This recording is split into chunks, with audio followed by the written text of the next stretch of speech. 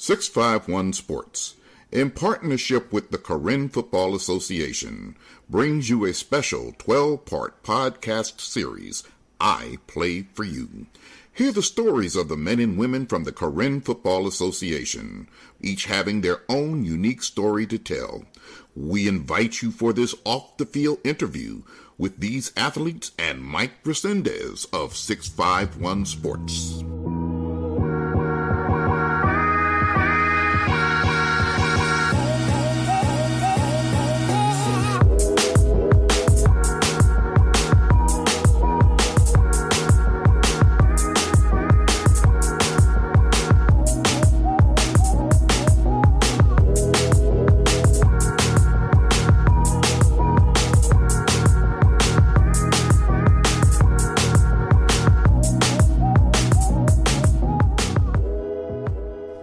Welcome to part 2 of this 12-part series, I Play For You. Part 1 of our episode with Napoleon, we just discussed his family, their life in Thailand, and a lot about your grandfather, actually, and the mark that he's left in the community, Napoleon, and kind of what your family dynamic is made up of. And right now, in this episode, part 2, we are going to talk about soccer, the Karen Football Association, and kind of how soccer has helped shape your life up to this point. In part 1, you mentioned that you attended elementary, middle school, and high school here in the United States after you moved here. You ended up at Central High School. Right. And tell us a little bit about when you started playing soccer. Did you end up playing soccer before you got to high school, or was that something you picked up in high school? Right. So I started playing towards the end of 8th grade, going into high school. I just, I was only playing for fun, here and there. But right now I'm a goalkeeper, and I didn't start playing goalkeeper till about, my freshman year in high school. But back then, around 8th grade, I was just playing whatever position that was, I wasn't one of those kids that were like born into a position. I had to find myself and discover myself. So, yeah, I started all at 8th grade. So. And when you got to Central, was that something you knew you wanted to get involved in right away, or was that something that you just kind of like, well, my friends are doing it, so I guess I'll get involved with that? Right. Yeah. So in Central, I didn't even know the impact of, soccer at Central, because Central has always been a dominant school for soccer. Mm-hmm. And so when I got to Central, I knew right away that that's one thing that I really wanted to do, was to play soccer, play on the varsity team, make sure I started on the varsity team and accomplish my goals there, and then eventually move on to college. I know St. Paul in general, just as a conference, has a pretty strong significance in the state, actually. Right, yeah.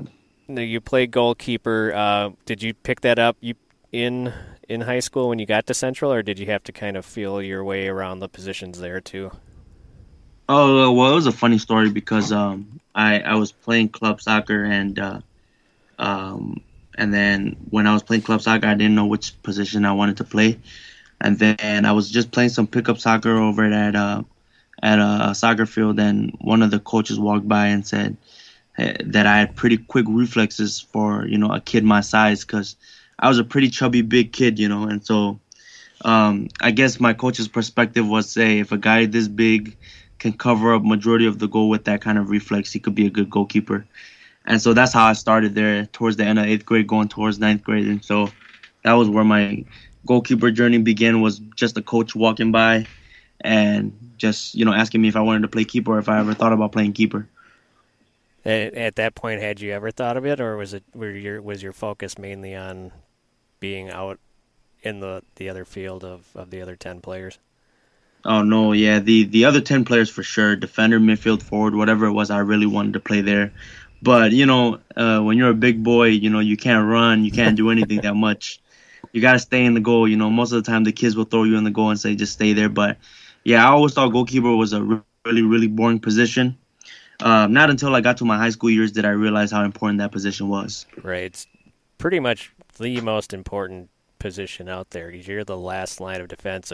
If everything in front of you breaks down, you're it, right?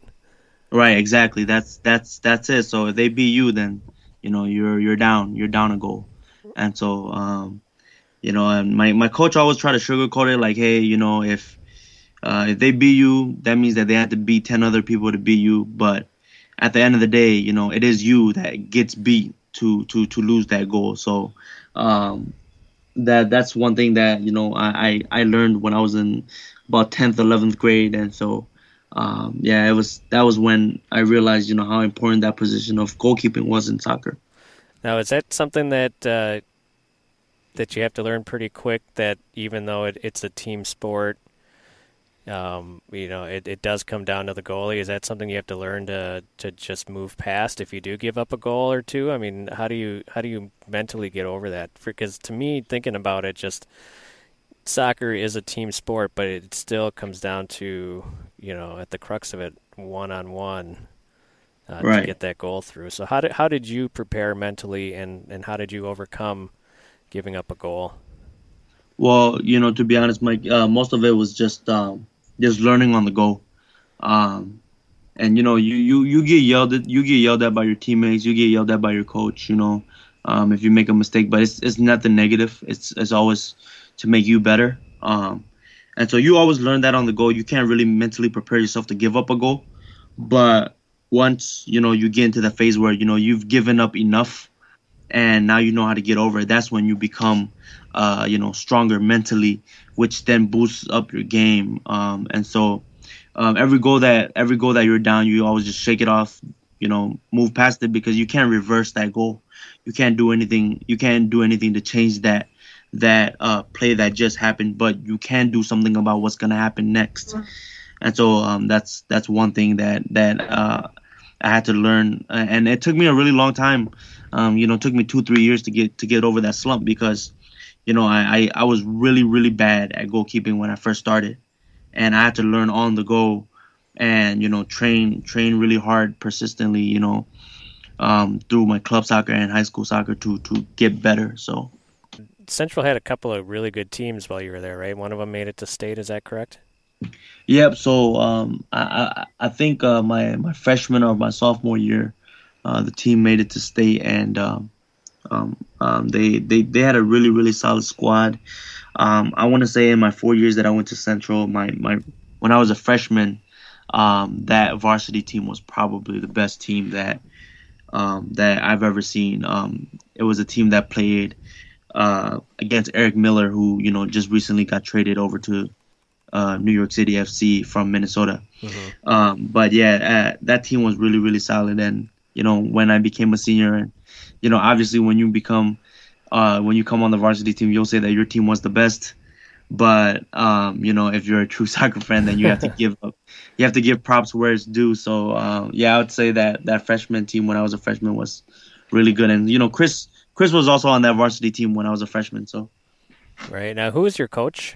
Yeah, so no, Coach Erickson was my Coach Jory Erickson was my coach during my varsity years, and so Coach Jory Erickson was my coach. Right.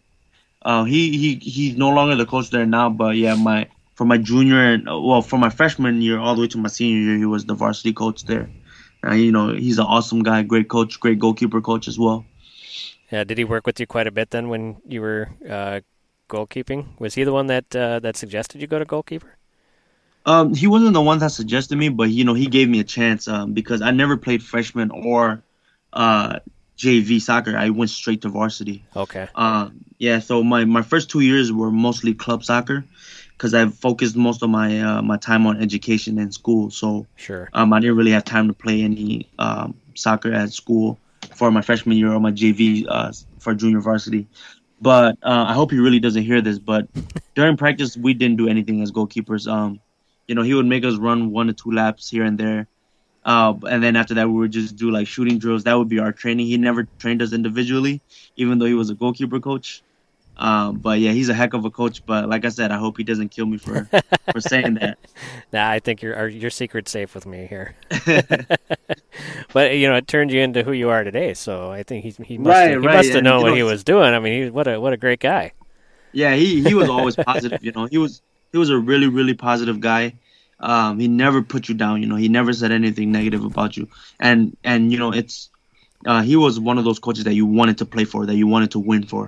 Right. And so and that brought out my game too. And to be honest, like when you don't play freshman soccer, you don't play JV soccer, the varsity coach doesn't have a chance to get to see who you are or how you play. It's all about that tryouts, and so he gave me a chance, went to tryouts, got on the varsity team, and then that was it from there. Right. Yeah, and I think and all you can really ask for as a player is to have a coach that you want to get out there and play for. Right. That play for and believe in you. Right. Now, tell me a little bit about after your high school career is over, and you go to college. What college did you attend? So I was going to attend either Saint Scholastica or Green Bay, because those were two of the schools that I got scholarship offers from. Mm-hmm. But my mom was one of those parents that didn't want me to go far for school, and so I ended up staying local here in St. Paul, and I ended up going to Century College over on White Bear Lake. And I played 2 years there. I played 1 year there, and then my second year I forgoed it for just education. Now, what were you studying? I went there for business and also accounting. Okay. And then I also had another minor in sports management. With like sports agent type work, or? Right, like sports management, like sports agency, or like field maintenance and stuff like that. All right. Yep. What was it like playing at Century College for that 1 year? Now, how was your coach, and were you still playing goalie then? Yep. So when I was a senior in high school, I only had about 3-4 schools that came out to recruit me, and the farthest one obviously was Green Bay, which was a Division I college, and and the coach offered me a scholarship right after the game, but my mom just rejected it. So I decided to just stay local, make my parents happy, but then at the same time continue my soccer career. And Coach Palmer, who was the coach of Century College at the time, just said, hey, Century it's a 2-year school, continue your education here, and then you can always go to a 4-year. And I never really thought about that, because he put education first before he put soccer first. Mm-hmm. And so he always mentioned that you'll save tons of money by going to a community college first before you transfer over to a 4-year.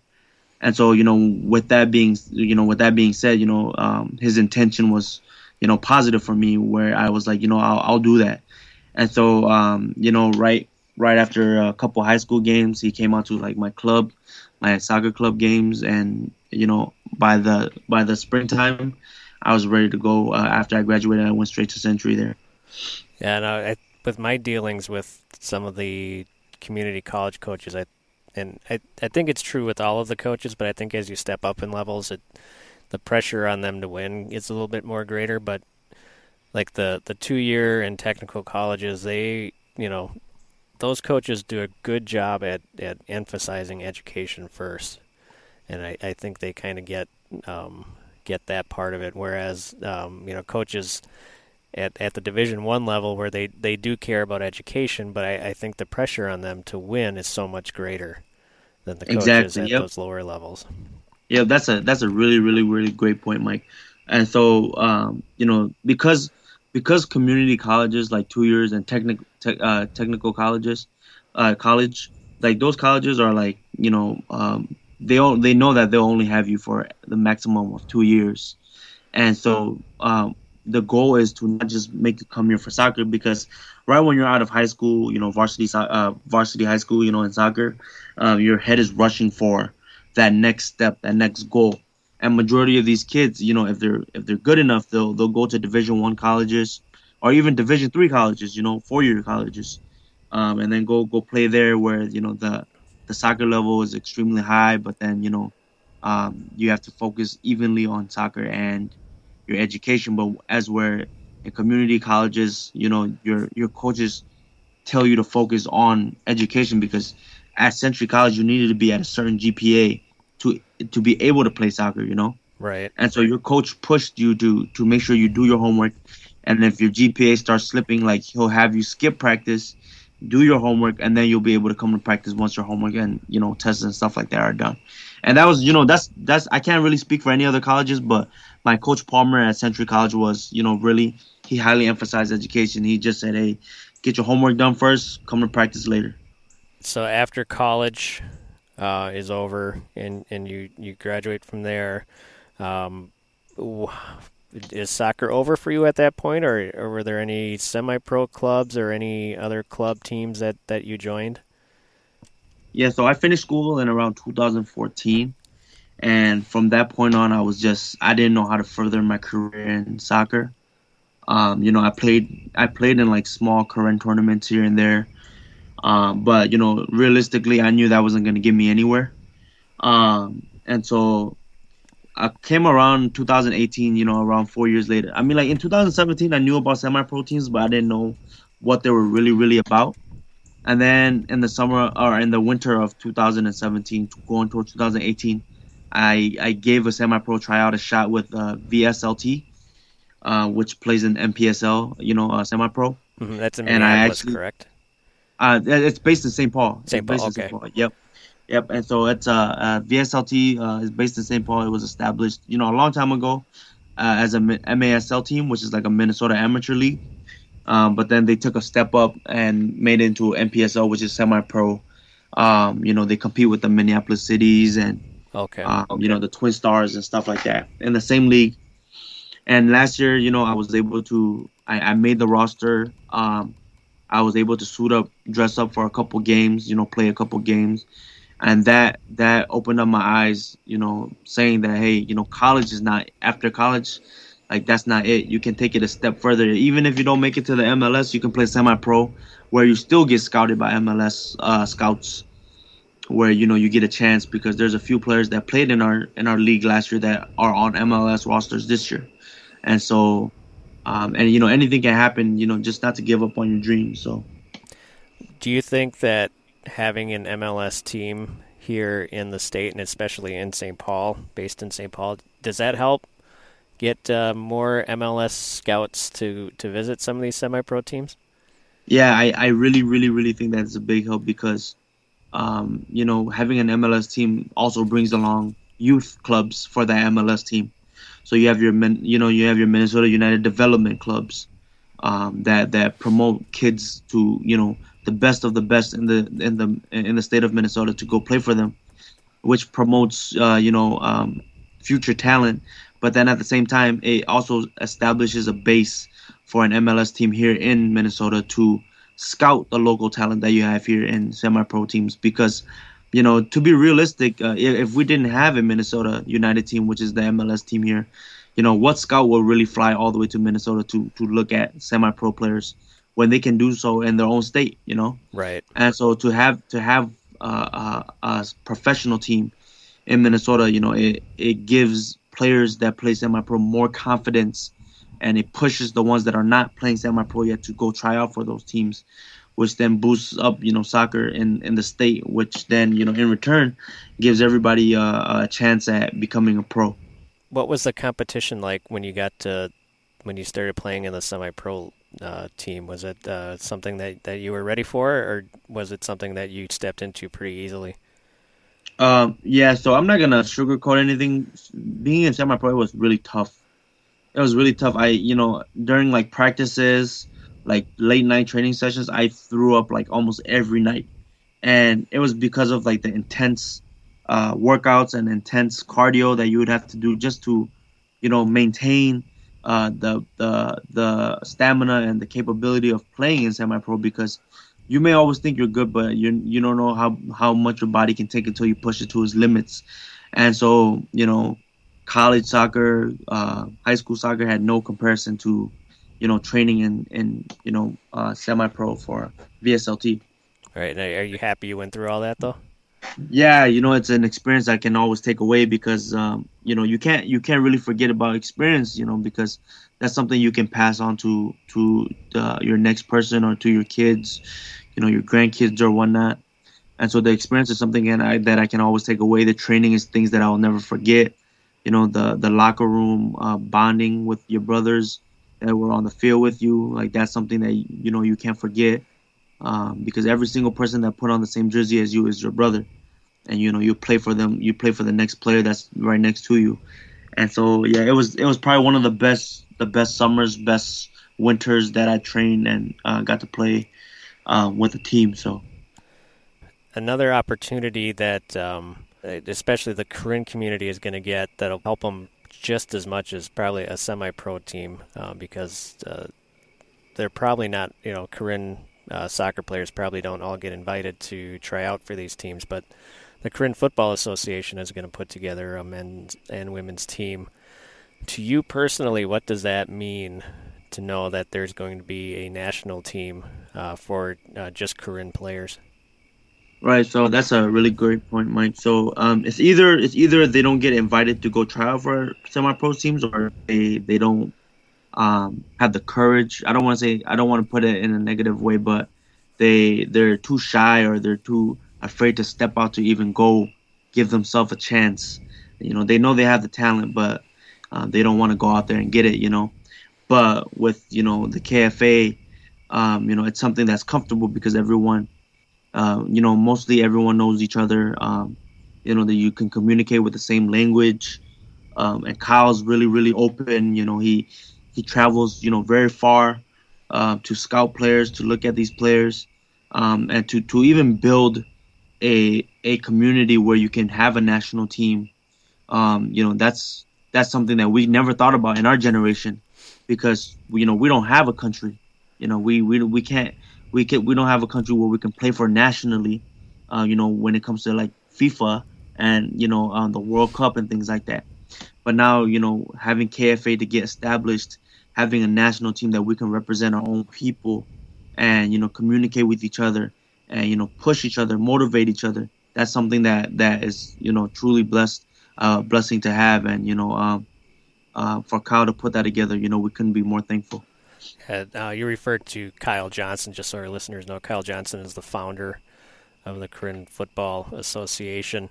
One of the things that he started doing and KFA has started doing is putting together training videos, and they're posting them on Facebook, but they're all Corinne players. Would you have thought 10 years ago that's something you would see on the internet, is instructional videos with Corinne soccer players? Yeah, to be honest, I would say no, because I know that there was talent in the community. I just didn't know if there was going to be someone willing to sacrifice their time to make that happen, to expose it to everyone else. And so, Kyle, he takes time out of his week, and he dedicates himself for, gender equality in soccer. Not only that, but also just our community itself, because, because when you say, Korean people are good at soccer, how can we believe that someone's good mouth to mouth by just like mouth to ear by just listening to it? But now once you start showcasing videos, you start showcasing, players on the internet and videos and interviews, it's believable, and he goes out and he looks at these players, face to face to see how really talented these girls and boys are. And so, and you can't even name a lot of people that would really take time out of their day or their week to travel, to look, to take notes, to scout. Then after that, sit down, have interviews, take videos, and promote at the same time. And so, Kyle's doing fantastic work, and we're all 1,000% behind him with this movement. All right, I'm going to put you on the spot and kind of make you the spokesperson for the whole community with this question. And I've asked this of the other two that I've interviewed so far. What do you think it'll mean to the Corinne community as a whole to have this team put together? And is this something that the older generation, like your parents' generation, will get behind? So that's a great question, Mike. So, for us as, first generation soccer players, even the kids that's growing up right now, from where we used to come from, having nothing, having no national team to even play for or to even try out for, to now having a team where we can realistically go make a team, make a roster, and represent our country. And that means the world to us as soccer players. And most of us dedicate most of our life to playing this sport, and without seeing an outcome. But now we have an outcome where we can play for our people, and we can play for our national team and represent our own people, with pride and with integrity. And with our parents' generations, they may not have seen that all the way, but now that we're promoting KFA, and we're letting our parents know that this is something that's real, that they can get behind, and if they see it, if they see these kids, these generations of kids making it big, no matter whether if it's semi-pro, whether if it's in a development academy with Minnesota United or whatever, as long as they know that KFA is there for them to represent their country and their nationality and their people, then the older generations are going to get behind that. They may be skeptical at first, but they will eventually be behind it. Right. It just takes some time to see what's going to come of it. Just like anything that's brand new might be scary, but you just kind of have to see how it goes. And I think something like this is going to be a super positive thing. Exactly. For that's everyone. for sure. All right. So I just have a couple more questions for you. What have you told some of the younger Karen youth? Have you been in a position where you can give any advice? And if you have, what kind of advice have you given? So like I said, goalkeeper is not a position that a lot of kids growing up wants to play. But I've had a few times when these younger kids will run up to me and tell me that they want to be like me, play like me, be as good as me. And one thing that I always tell them is I'm glad you have that ambition. I'm glad you guys have that drive to play a position that not a lot of people want to play. But if you do want to play this position, I want you to do something that, that will be better, which is to play better than me, to do better than me. Take it a step further. Don't go semi-pro, make it professional. Make one of these MLS teams or go abroad and play professional. Because if you shoot for a bar that's already there, that's, that I have, well, don't shoot for my bar. Surpass it, create your own bar, and push farther than that. Because if you wanted to be just like me, then you'll end up playing like semi-pro ball, and then after that after a while after your body starts to give up, you won't be able to push your body anymore, so you won't be able to play the professional level that you want to play. But to these kids, I just tell them, hey, do better than me, be better than me, be better than the people that you look up to. So then that way other people will look up to you instead of looking up to two other people that will play the same level as you. What would it mean to you, just personally, to have a Karen soccer player sign a major soccer contract, either in the MLS or the Premier Leagues or any of the other pro leagues? For me, that would mean the world. That would mean that we're going in the right direction. We're not falling backwards. And all we can do is be positive for that person that makes it professional. We couldn't be any happier because, like if one of our people makes it to professional, then that means that there can be the next person that can make it. There could be another 5 that makes it, another 10, 20, 30 that can make it. And so we can't do anything but be happy and, push and promote that person, and for me specifically, I tell my kids, hey, if this person can do it, you can do it too, or you can do it bigger. And it's not to shoot down anybody's goals or ambitions, but you always want them to reach for something that's not there, so that way when they know that they reach it, then they know that that's what they were shooting for. All right, so I got one more question for you as we wrap up. What do you play for? So I play for my people. I play for my family. Playing soccer has never been about me. It's the motivation that is given by my peers and my people and the kids that look up to me. And one thing that I want to give to advice to anybody that's out there and any kids, that may be listening, is that, don't ever doubt yourself. Push yourself to your limit, because at one point in time, my body almost gave up on me. I was 257 pounds, and I told myself, if I maintain this weight, I won't be able to play anymore. And so then in the summer of 2014, I dropped 60 pounds, went all the way down to 190. And then after that, I motivated myself again. I pushed myself again. And that means that if I can do it, anybody can do it. And so I don't play for myself. I play for the community. I play for everyone that looks up to anybody that's playing right now. And, to the future soccer players, push as far as you can. Push your bodies to its limit. But then at the same time, know that there are people that are, right behind you, pushing you and looking up to you. And so, yeah, that would be all. This special podcast series, I Play For You, was brought to you in partnership with 651 Sports and the Karen Football Association. For more information about the Karen Football Association, visit KarenFA.com, or for more information about 651 Sports, go to 651sports.com.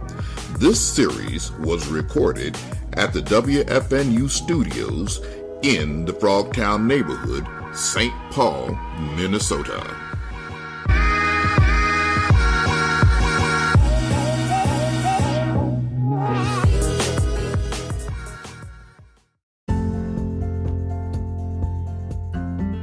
I Play For You, a 12-part podcast series that was recorded at the studios of WFNU-LP in the heart of the Frogtown neighborhood in St. Paul. Theme music, Wildflower by Joakim Karud, and the intro and outro was recorded by Lou Hughes. If you'd like to support this podcast, please visit the Patreon page at patreon.com/Mike Rez Radio.